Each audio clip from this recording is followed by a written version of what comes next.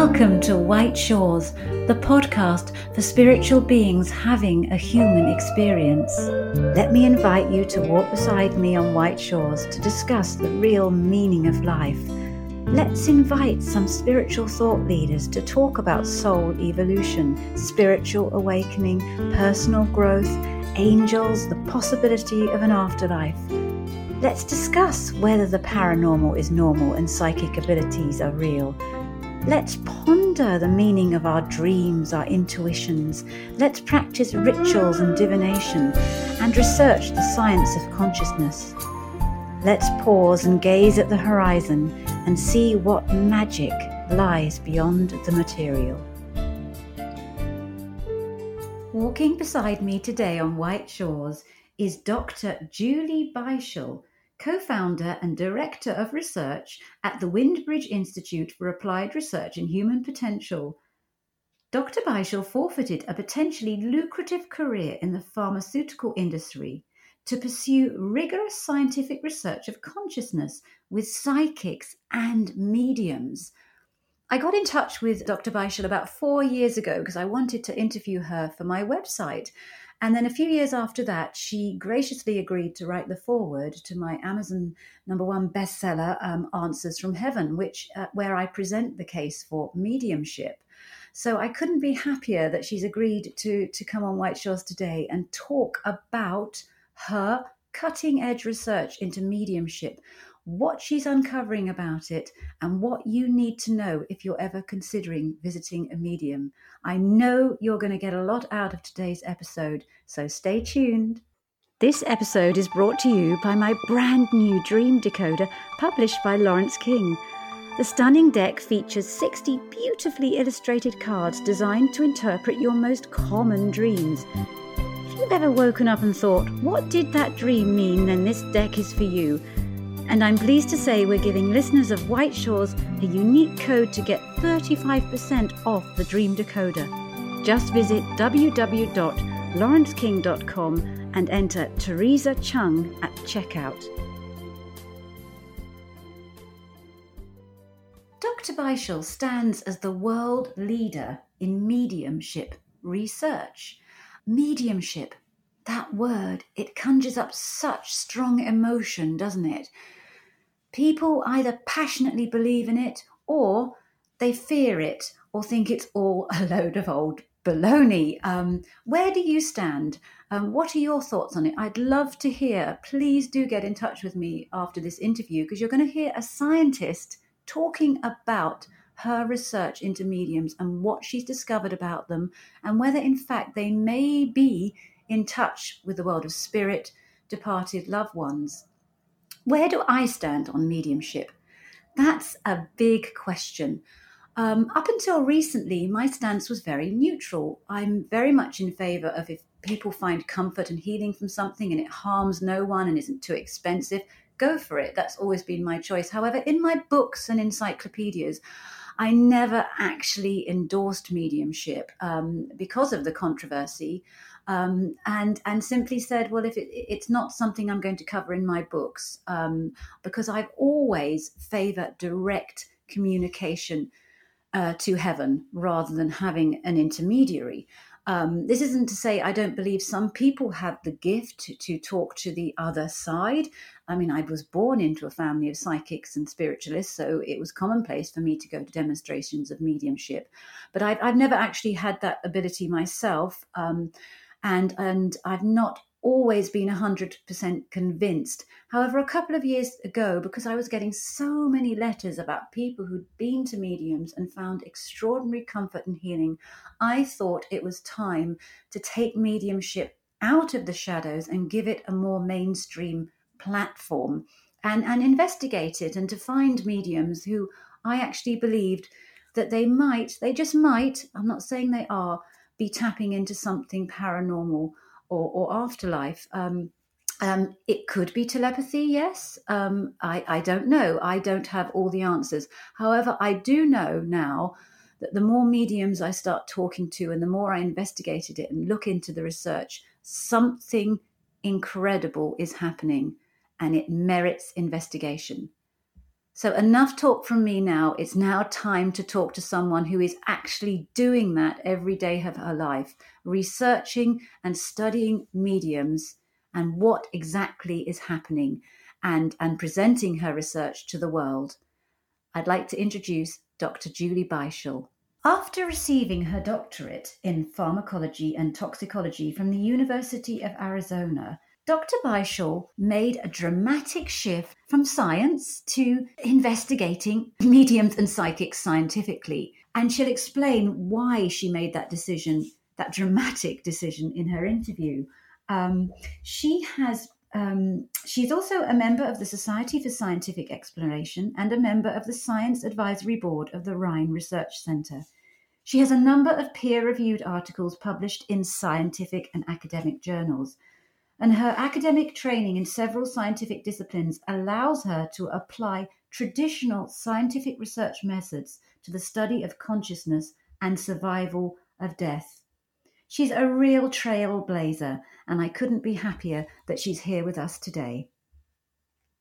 Welcome, Julie. Everyone who's just heard me read your biography will be immediately fascinated of that, I'm sure. A scientist investigating mediums. How did that happen?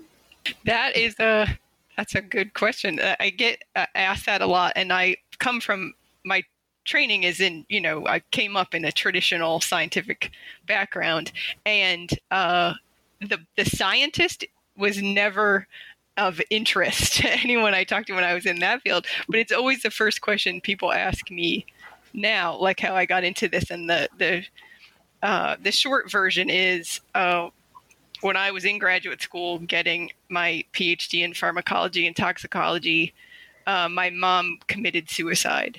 And a couple years later was right around that time that the medium John Edward had that show on TV, Crossing Over. And that was the first time that I'd actually seen, I didn't know what a medium was. And that was the first time that I'd seen anything about it. And it looked real. And the people looked genuinely moved. But I thought, I'm a scientist. I'd need to check it out for myself. So I got a reading from a local medium. And that convinced me that there was something to this and deserved scientific attention. And was that because she was able to pinpoint accurately what had happened to your mother without you not telling her? Correct. Yeah. And there were even things that I didn't know that I had to check with my mom's sisters about. Yeah. So was this someone that you were recommended, or was it just random? How did you find this medium? She was recommended. Yeah. Yeah. Yeah, and it just made you, did it bring you comfort that something that hadn't before, that maybe if you'd had grief counselling or anything like that, did this give you comfort in a way that some other forms of therapy hadn't, or going through the grief process? I feel like I went through a natural grief process. I didn't go to counseling or anything. And I mean, it is very different, right? There, now, all that I know about how all of this works, it makes sense that in the grief literature, that in treatment papers and things, in discussing treatments of grief, the sort of rule of thumb is that everybody improves in a grief study because time has passed. Mm. So if and a lot of people can get through their grief just using their own natural resources and their communities and their families and the people around them. But in modern times, that's so much more difficult, where the world moves so much faster and where we expect change to happen almost immediately. And so what has been demonstrated in the grief literature is one thing that has been demonstrated to really improve grief. There isn't a lot of things that do, is the recognition that your relationship with the person that has died continues. So it's called the continuing bonds theory. And spontaneous after-death communication experiences have been shown to do that quite well. And then what happens during a mediumship reading, we call assisted after-death communication. Like, you aren't experiencing the communication directly, but the medium is sharing what she's experiencing with you.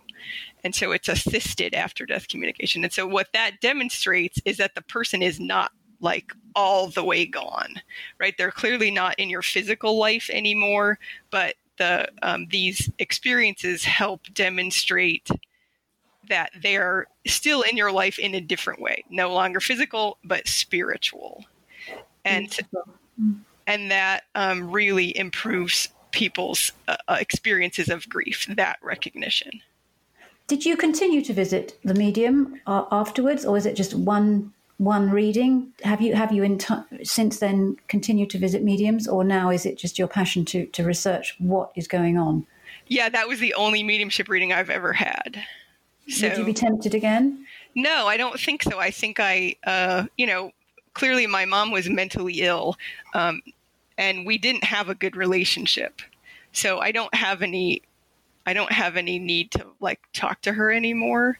It kind of was a science-based, like I saw the medium on TV and I wanted to look at it specifically, and I did know a dead person, so I could see it for myself. But I think if I didn't have a person close to me that had died, I would still want to look into it the way that I am. This full circle. We want to look at the accuracy of what the medium says, as well as their psychology, personality, experiences, and the social applications of mediumship. So we look at that whole circle of mediumship in our research at the Windbridge Research Center. Obviously, this transition from scientist to scientist researching mediums didn't happen overnight. How many years was it from that moment that you made the change, the career change? Well, I was getting my PhD when she died, and I was still finishing up my dissertation when that reading took place. So it was still like another maybe year after that. And then I took a postdoctoral fellowship at the university where I got my PhD. And then from then on, I've been doing mediumship research full time. That was in 2003. So that's when you started researching it full time. And was that when you set up Windbridge? No, that I did my postdoctoral fellowship at the university. And then in 2008, we started the Windbridge Institute, and we did a lot of different kinds of research. And then in 2017, we moved the afterlife and mediumship research to the Windbridge Research Center, which in the U.S. is a nonprofit charity. And that's where you're based now? Correct. Can you please tell us about Windbridge? What happens there? Who works there? How people can find out? Can you just tell us all about it? It's just fascinating, an institution dedicated to researching these kinds of phenomena. So my partner in life and in science, my husband, Mark Bacuzzi, he and I started the Windbridge Institute in 2008, and then he's the executive director now of the Windbridge Research Center. He's a volunteer, and then I'm the only staff member. I'm the director of research, and it's really just the two of us. We call in other collaborators for specific projects, or to write specific papers or that sort of thing. But on a day-to-day basis, it's really just the two of us. And you're calling in mediums, testing. Do you test psychics as well? Or is it just mainly mediumship that you study? At the Windbridge Research Center, it's just mediums.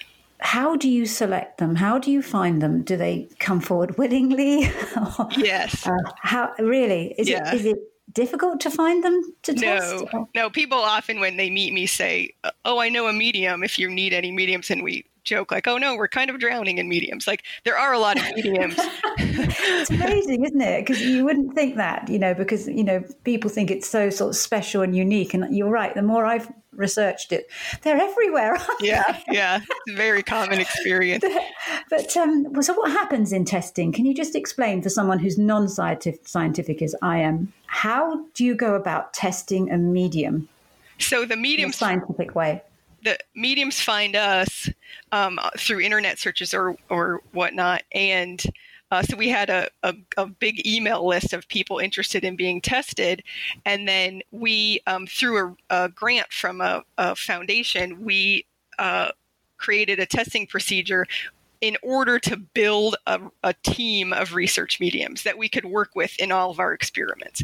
So the testing that we did was specifically to create this sort of stable of mediums that we knew we could go to. They agreed to volunteer their time. They understand science. So what we did was this 8-step screening, testing, and training procedure that takes over a year to complete.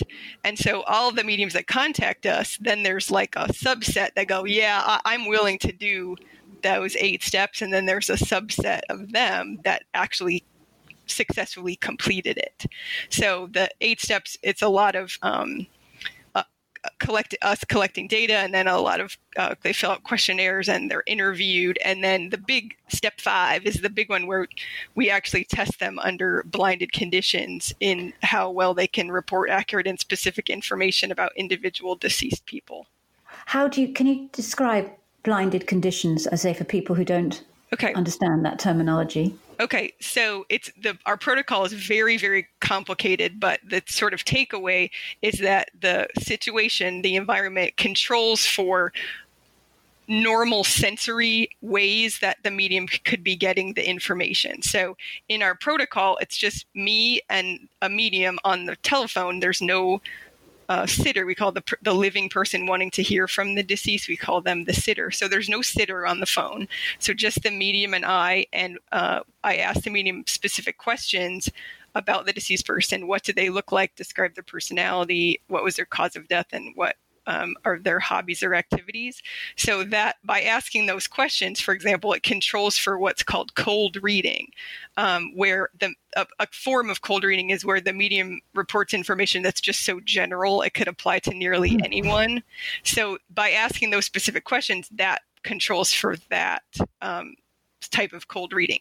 The other piece of cold reading is that a medium can read physical cues from the sitter or the experimenter, but because no one is in front of the medium, she can't read any cues from anybody. So it controls for that. And then when the sitter scores the reading for accuracy, they're given their own reading, which they did not hear when it took place, as well as a decoy reading that was a reading for somebody else, and they don't know which is which. So that controls for what's called rater bias, where because of your personality, you may want to give the medium the benefit of the doubt and score almost everything that she says as accurate. Or if your personality is more skeptical, you may want to score everything she says as not accurate. So that by giving them 2, it evens out that rater bias.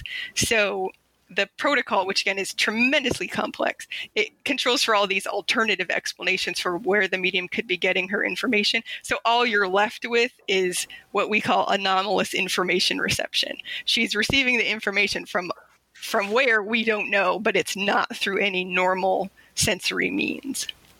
And so it also controls for fraud, right? Because she couldn't look up the person beforehand because she doesn't have access to that.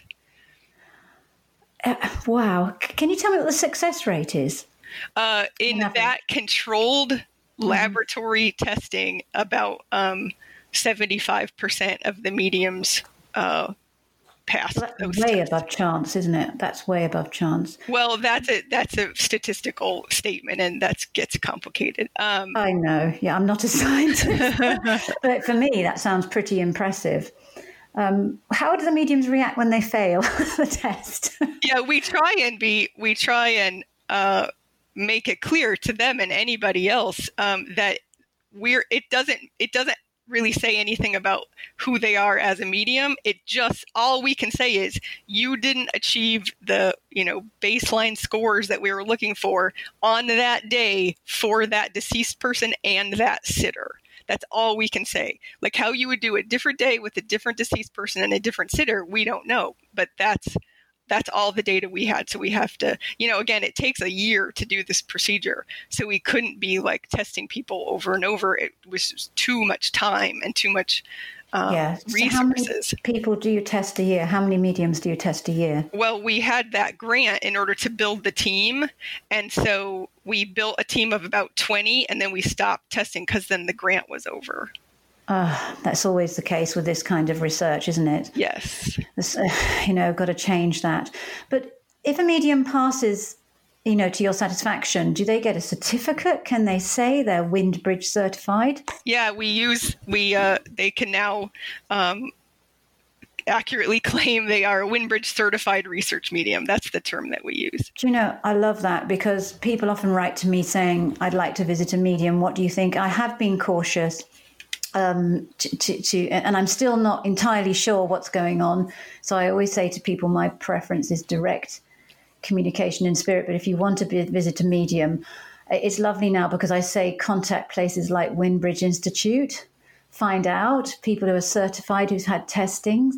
Would you suggest that people do that, or by word of mouth? I mean, what are there are dangers, aren't there? Oh yeah, and we at the Windbridge Research Center, we list the mediums that have successfully the Windbridge certified research mediums are listed on our website.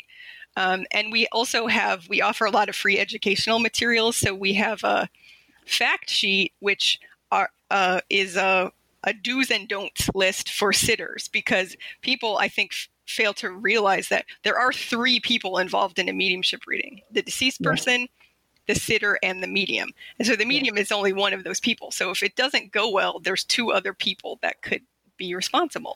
And so a sitter needs to do what they can to optimize it to be a successful reading. The onus isn't only on the medium.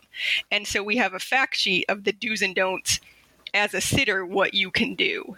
And so in there we describe briefly because we often get asked, how do I pick a medium? And some people say, who's your best medium? And that's not a fair question, because on a different day with a different deceased person or under different conditions, who knows? So we never compare them to each other, and we never report individual mediums data. We always publish the data in, a group, like the average. And so what the sitter can do, what we recommend is that you, for example, go on the Windbridge Research Center website, windbridge.org, and there's the list of mediums.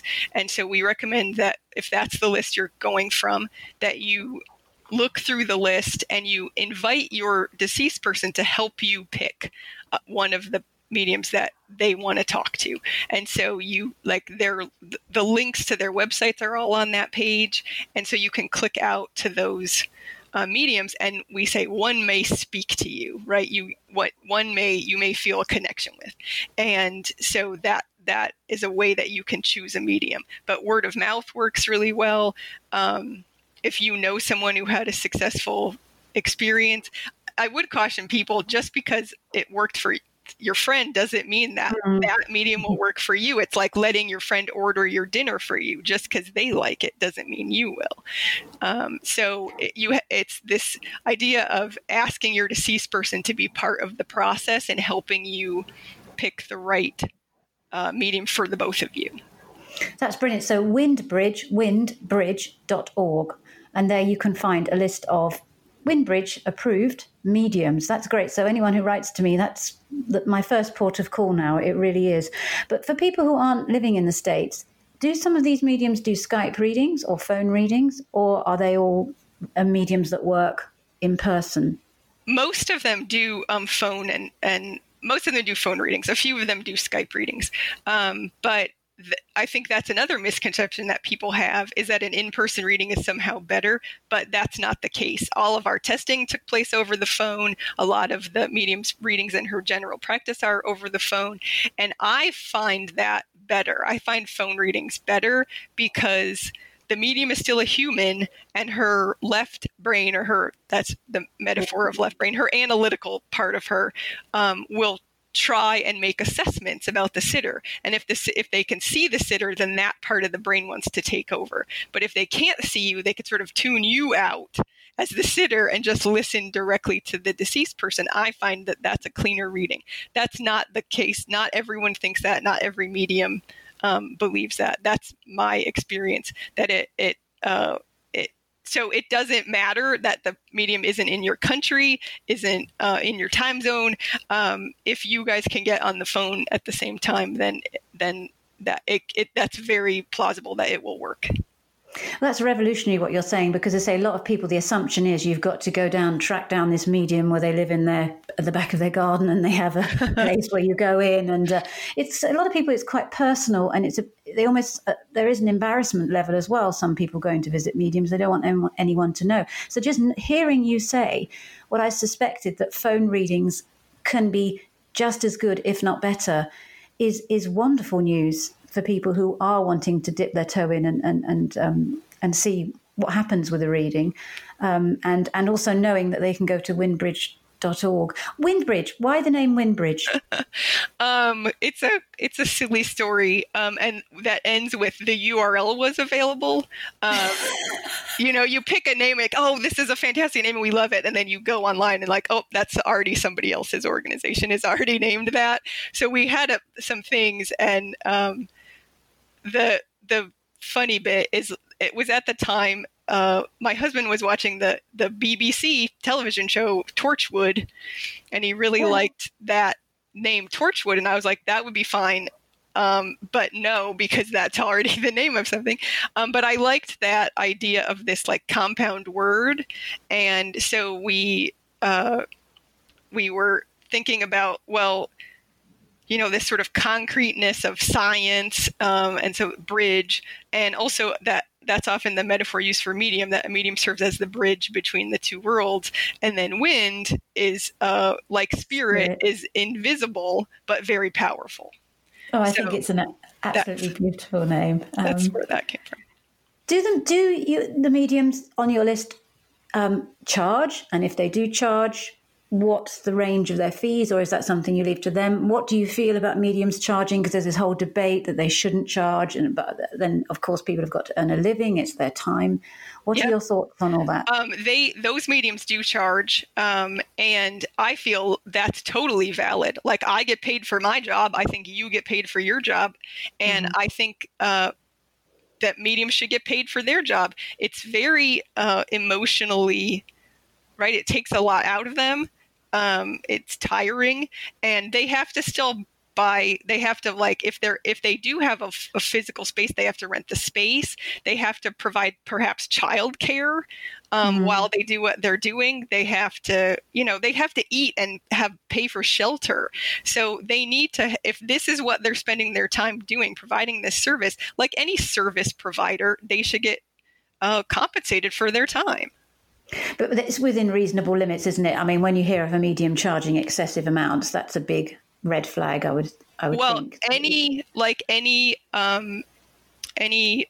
service, it's what the market will bear, right? Those mediums can charge that because people will pay that. So that's, if you don't want to pay that, then don't go to that medium. I am in the process of publishing a paper.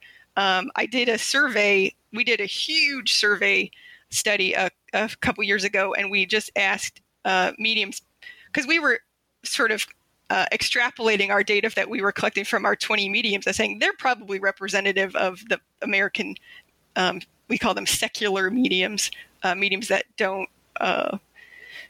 do their mediumship as part of an organized religion. That seems to be about 90% of mediums in the US are secular mediums. So we thought, well, they're probably representative. The Windbridge mediums are probably representative of the greater secular population, but is that true? So then we did a big survey study where we invited mediums from all over the country to participate and answer questions about their practices. And so I'm in the process of publishing a number of papers, but one is specifically about their business practices. So like, what percentage of them do charge, and what do they charge, and how long does a reading last? No one has ever collected and shared that information. So we're really excited to put that in the world. Like, here's what we know about those questions related to those secular American mediums. This is very helpful, because what you said is this kind of underground network of people, like-minded people operating under the radar. That it is got a cloak and dagger feel about it, the world of mediumship, and I'm glad that you're shining a light on it, a healthy light. Whereas I think an important point is that the psychic industries industry the psychic industry is a $2 billion a year industry. No. Yeah, that was published recently. And as people's disposable income becomes greater, that will only grow, right? If you have more money that you don't need to spend on food and shelter, those kind of and again, that's not just mediumship or just psychics, that includes tarot readers and astrologers, but $2 billion a year people are spending. And I think that's probably worldwide. It's a sign of uncertain times, because the world is in a bit of turmoil at the moment, politically and everything. And I think people don't quite know where to find their values or common ground. Yeah. So I think that is a sign. I did read that there was a huge surge in people visiting tarot readers, for example, in the UK. The BBC reported it, and that was fascinating because 10 years ago that wouldn't have been the case. Right. And now there's some readers, psychics, astrologers, tarot readers who are having like 2-year waiting lists. Yeah. So that is a real sign of the times. Mediums too. Now you mentioned you publish papers, and I know that your papers have made waves, haven't they, in the academic scientific community, and you've got a lot of publicity interest in that. Good for you. But it must be tough putting out what you're putting out, that this brilliant research in the reaction coming from the scientific community. How do you cope with that? Mark doesn't not that he has control over what I do and I don't do, but the rule in our house is sort of I'm not allowed to Google myself because of all the terrible things people are saying about me. So that's just, I'm a human being. Like, that's painful, that's hurtful. And so, and that takes, right, when you're insulted and called a cheater, people, in my community of scientists, like, you've won when people call you a cheater, because if your protocol is so strong that there are no other options left for a skeptic than to go, well, you must have cheated, then you won because your protocol is so strong.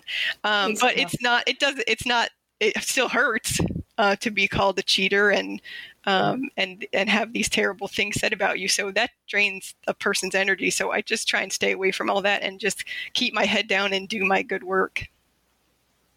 Absolutely. I mean, I don't Google myself either, but I can reassure you, before, because I've known you a few years now, but before I got in touch with you, of course, I Googled you, and there's a lot of good stuff out there.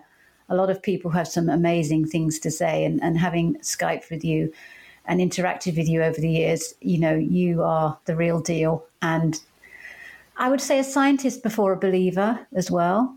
I feel that I know you say that your science is receding, but I get the sense that the truth is more what you're trying to establish here than actually being proved right or wrong. Oh yeah, no, that's what a scientist does. I was saying before, like, the first question I get asked is, how did you get into this? And the second question I get asked is, what do you believe? And my response to that is always, it is not my job to believe, it is my job to explore. As a scientist, I ask questions, and then I follow the data and I make a conclusion based on that data. What I believe is irrelevant. But so what I can say, is what the data has shown. What the data, the explanation that the data support best is that certain mediums are communicating with the survived consciousnesses of deceased people. Brilliant. And I suppose you're not going to tell me what your personal belief is, are you? I really don't have one. That's not how I think. That's not my job. It's like, even I don't care what I believe, because that's not what a scientist does. I love that you put your science and the results speak for me. And that's what you are, such an authentic lady. It's brilliant. But what is the end goal? If you could dream of what's the end goal of the research at Windbridge, where would you feel, yes, that's where I want to get with this? There are so many questions left to be asked, and science is just a tool. It's just a way to answer questions. Experience is one way of knowing. Science is one way of knowing. So there are so many questions that we can still ask about what makes a medium different than a non-medium. And like that survey study we did, we asked about 1,000 non-mediums and about 300 mediums to fill out all these questionnaires, and they were demographically identical. So it was over 90% women in each case. The average age was about 55.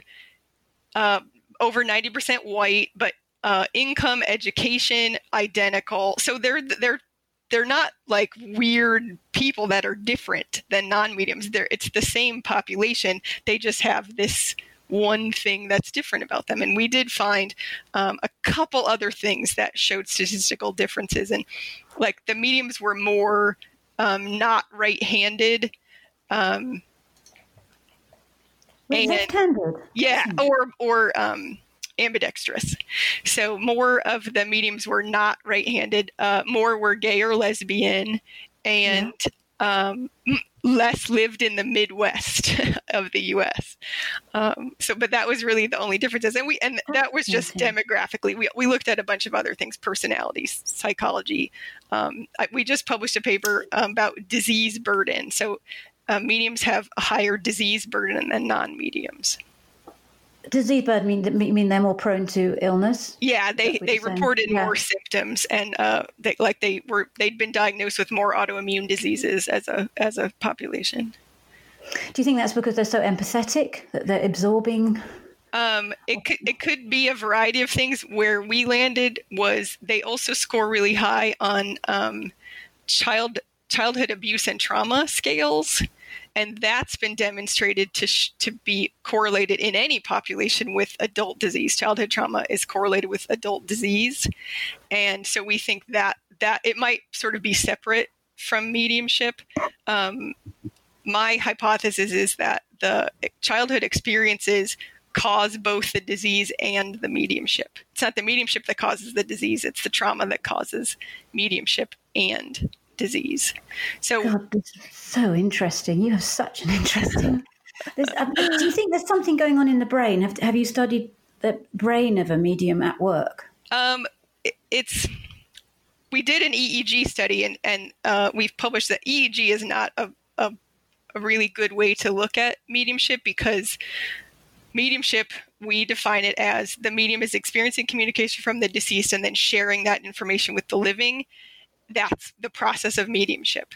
And that requires her to speak, usually, and unless she's doing sign language. But the EEG can't collect data while you're talking, because the movement of the jaw muscles creates artifact. So that's not a good way to look at the process of mediumship, which talking is a very pivotal, important primary part of the process. So when we look at this as in sort of the bigger picture, the mediums are communicating with the survived consciousnesses of deceased people. And so that falls under the explanation of what's called non-local consciousness. So that is the theory that the brain doesn't create consciousness. Consciousness exists somewhere else, and the brain funnels or mediates or channels the consciousness. And so when the brain dies, the self can still live on. And so if the medium is communicating with that non-local, non-physical energy, then she's probably using that piece of herself, that non-local, non-physical piece. And so that's probably not even happening in the brain. That's probably external. So I know people want to do a fMRI study. Like, I've designed a fMRI study, but I don't know what question that would get us to the bottom of. I don't know what that would tell us about the process. So we're really interested in, I've published about mechanism, schmechanism, like, who cares how it works? This is happening. We've put it in the lab. It remains happening under controlled laboratory conditions. Well, now what can we do with that? A lot of people are getting mediumship readings every day, and reporting feeling better. We need to look at that. So that's the direction we're going. What are the applications of mediumship reading? And specifically, our focus now is in the treatment of grief. One day it would be wonderful to have scientifically approved mediums, wouldn't it? Working alongside grief counselors, doctors. Yeah, you were saying like, what's your goal? That would be my goal. Because the medium has a job, right? Her job is to report the information she's receiving. Her job is not to help you integrate that information into your life going forward. That's what a therapist does. Yeah. And so to have them, and there are, like, I know therapists and I know mediums who work with therapists, it is possible. And so what we would love to be at the Windbridge Research Center is the organization that helps bring those groups together and educate them both in how they can work together, because then the medium can do her job really well, and then the sitter can take that experience to a therapist to help integrate. Because I think that's another piece we need to talk about, is when people are choosing a medium, like, this isn't like a parlor trick. This isn't like, let's try this. This is like therapy. This is a huge life-changing experience. Don't walk into it like, oh, what are you going to do today? I don't know. Maybe I'll get a mediumship reading. No, this is a really serious decision that the sitter should make. And so it's going to change your life. Whatever happens, like, there'll be a before and an after you had this mediumship reading. And having a professional help you integrate that new self, that new experience that you've had into your life, that's going to be really helpful. Yeah, you're right. It's a big decision. And I couldn't think of a better place to direct people. As I said, windbridge.org to guide you through that decision, to find people that you have been scientifically approved to some extent. So if you are thinking of visiting a medium, please do check out windbridge.org. And Julie, I just can't thank you enough for the research that you do. As I said, for years I've been writing about this, and now I just say Windbridge, and it helps so much. And I believe you're also hopefully going to be involved in a book I'm going to be doing about the science of the afterlife and researching mediums later this year. So yeah, I'm excited. I'm super excited and honored, and also a bit nervous, because I'm going to have to pass everything by you.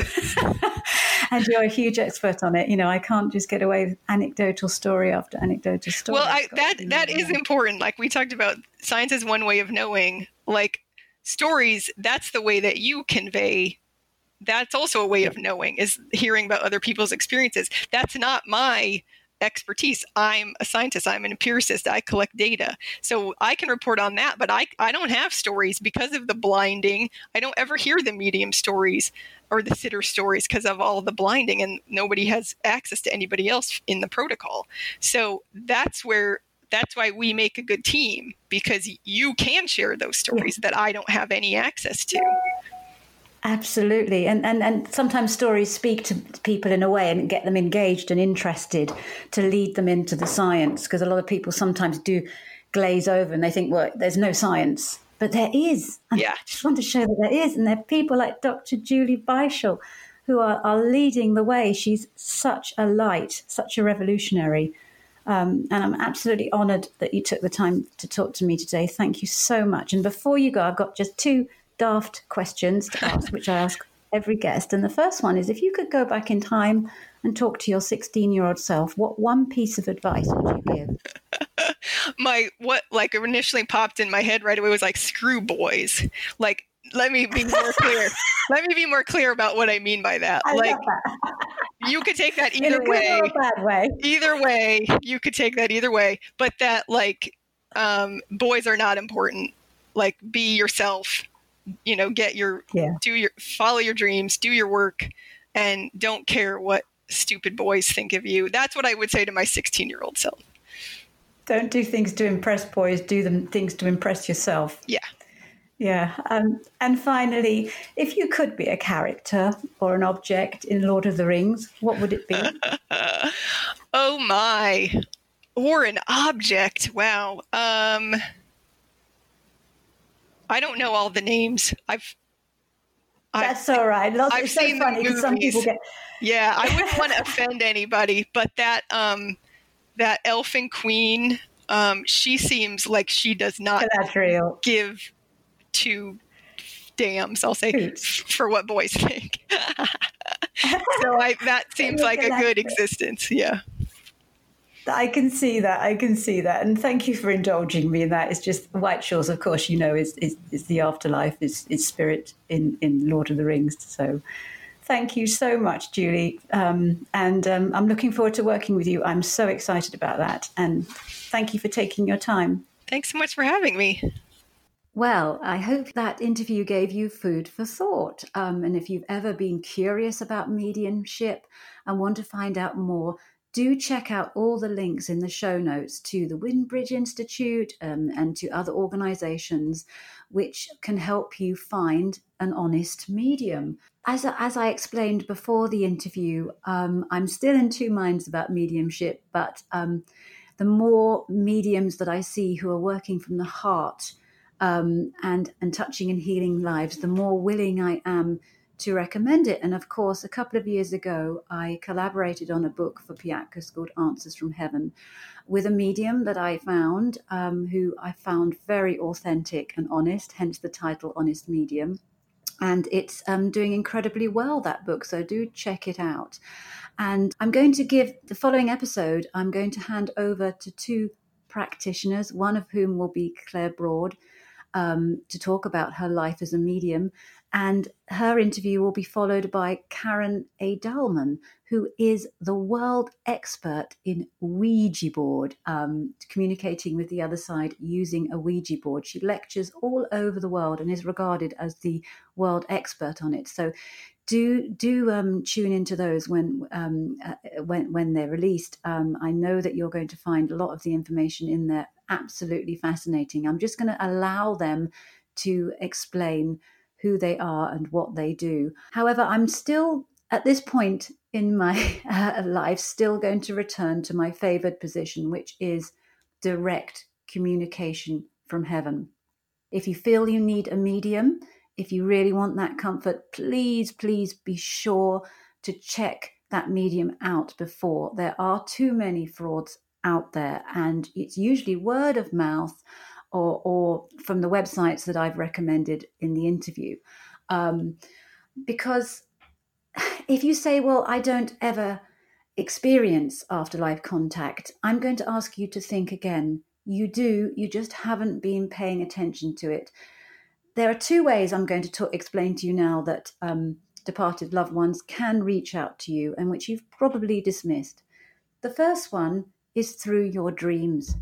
If you've loved and lost someone but don't feel a sense of connection, however you had dreams about them, that is an afterlife sign. They are trying to reach you and comfort you through your unconscious, through your dreams. I get many stories from people sent to me from people who have had incredibly comforting dreams, and they've woken up the next day almost feeling as if they've spent time with their departed loved ones. And you have. I've had dreams about my departed mother like that have given me such strength and hope. And there's a hallmark of these kind of dreams. Dreams of departed loved ones tend to feel quite realistic, and that there's a beginning, a middle, and an end. And they tend to be in realistic settings, like the departed loved one will appear in your bedroom, or you'll have a chat as you did in everyday life. It will feel incredibly powerful. And when you wake up, you just won't forget that dream. It will linger with you. Stay with that dream, because it is a subtle way for departed loved ones to reach out to you. I'm just going to read you a sample story that I was sent by a lady called Rachel. I love her story, but I love every single story that's sent to me. I simply choose ones at random. They're all glorious, but hopefully this will give you an idea of a kind of night visitation or night vision, as I call them. Teresa, I lost my mum 4 weeks ago to cancer. Although we knew she was poorly, we didn't realise how bad she was, and we lost her quite quickly. I'm comforted by the fact that I was there when she passed away, but it was not in the nicest way, and I'm haunted by the last few minutes of her life. She suffered. I searched for answers after her death, but finally resigned myself to the fact that I would never, ever find them, since the only person that could do so was Mum, and she'd gone. My afterlife experience was a dream, but it was so much more than a dream. It was so real and intense, and something I will never, ever forget. In my dream, I took a seat in the park. I was aware of someone or something behind my right shoulder. I saw a shadowy face and knew immediately that this was Mum. I could hear her voice as clearly as if we were having a conversation. She touched my cheek and I felt it. She told me she had not been in any pain when she passed away and that I was not to worry anymore. She told me she loved me. We held hands and I can still feel that today. She had a bright light behind her, Teresa, and she asked me if she could go, if I could let her go. I told her I wasn't ready to let her go and begged her to stay a while longer. She kissed my cheek and told me she would stay a while. At that point, I woke up, sobbing my heart out. I felt as if I had just seen and spoken to my mum in spirit. I knew she hadn't crossed. Me asking her to stay was holding her back. I do feel a little guilty about this, as now I feel she hasn't been able to cross over and is staying here for me. But at the same time, I have found such comfort in that dream. I now have to find a way to let Mum go and be completely at peace. And I think writing to you is the best starting point. Indeed, as I write, I feel a weight has been lifted, that I am able to share this experience and not be laughed at. I feel my words, and every one of them brings me back to that moment when Mum and I shared something so priceless in our dreams. So listen to your dreams. If you're grieving a departed loved one, the chances are they might well appear there. And studies have actually shown that in 85% of cases, people who dream of departed loved ones are able to cope better with their grief. Another way, as well as dreams, that departed loved ones can make their presence felt directly is through your feelings, and this is called clairsentience. It's perhaps the most ignored and neglected channel for afterlife communication because many of us suppress or deny our emotions instead of noticing, understanding, and working through them. It is highly likely that you have already felt heaven call your name through your heart, but you simply haven't recognized it as such a calling at the time. Your homework this week, as well as paying attention to your dreams, which I hope you do after every episode of this podcast, is to start noticing and observing your feelings more. Do any of the following sound familiar? If they do, please send me a message on my socials or email me at angeltalk710@aol.com. Let me know. Have you ever had the distinct feeling someone is standing or sitting behind you, but when you turn around, there is no one there? Do you feel a strong sense of familiarity in the presence of a departed loved one around you for no apparent reason? On occasion, could you have sworn someone or something invisible touched your cheek, stroked your hair, held your hand, hugged you, or gently pressed your forehead? Have you felt a cool breeze for no reason? Have you smelled certain familiar scents that have no recognizable origin, for example, perfume, flowers, lavender, or vanilla? Have you experienced a tingling sensation on your body or head, or felt shivers down your spine, again for no reason? Or has there been a tingly feeling in your stomach? Sometimes when you meet someone, do you feel elated or drained for no reason? The moods of other people, especially those closest to you, do they influence you greatly? Do you have an uncanny ability to feel the atmosphere of a room you walk into? Do you sometimes appear to know how another person feels without them having to tell you? If that sounds like you, the chances are that you are clairsentient and that departed loved ones are going to speak to you through those subtle senses and emotions. Do you ever feel unexpected surges of joy and comfort for no reason, and it feels like drinking a warm cup of hot chocolate on a winter's day? If that's the case, the chances are a departed loved one is close by. Is spending time with animals or communing with nature something you have to do to feed your soul? If you've ever felt abandoned and in crisis, but then a feeling of warmth engulfs you and gives you the strength to move forward, or hopeless and directionless, but then you were suddenly filled with a clear sense of purpose and meaning, again, the chances are this is spirit or heaven talking to your heart to let you know that you are never alone. The uniting theme in all these experiences is they're often experiences we don't pay enough attention to. We dismiss as just one of those things. It's not.